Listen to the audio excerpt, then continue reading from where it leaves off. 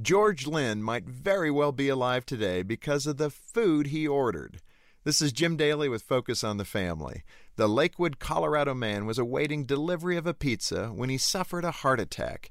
As his wife Cammie dialed 911, Chris Wubin, the pizza delivery man, showed up with their order. Now, what I'm about to tell you defies all reason and explanation.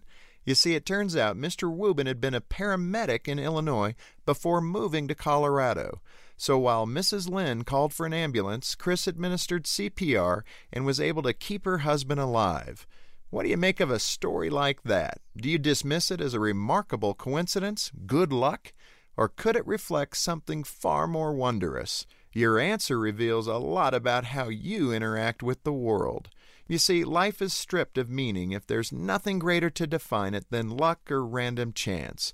But if you're willing to grasp that there's a higher purpose operating behind the moments of our lives, everything changes. Albert Einstein once said, there are two ways to live your life. One is as if nothing is a miracle. The other is as if everything is.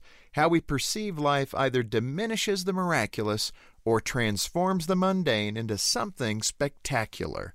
So the next time you find yourself thinking something is just a coincidence, think again. To help your family thrive, visit FocusOnTheFamily.com. I'm Jim Daly.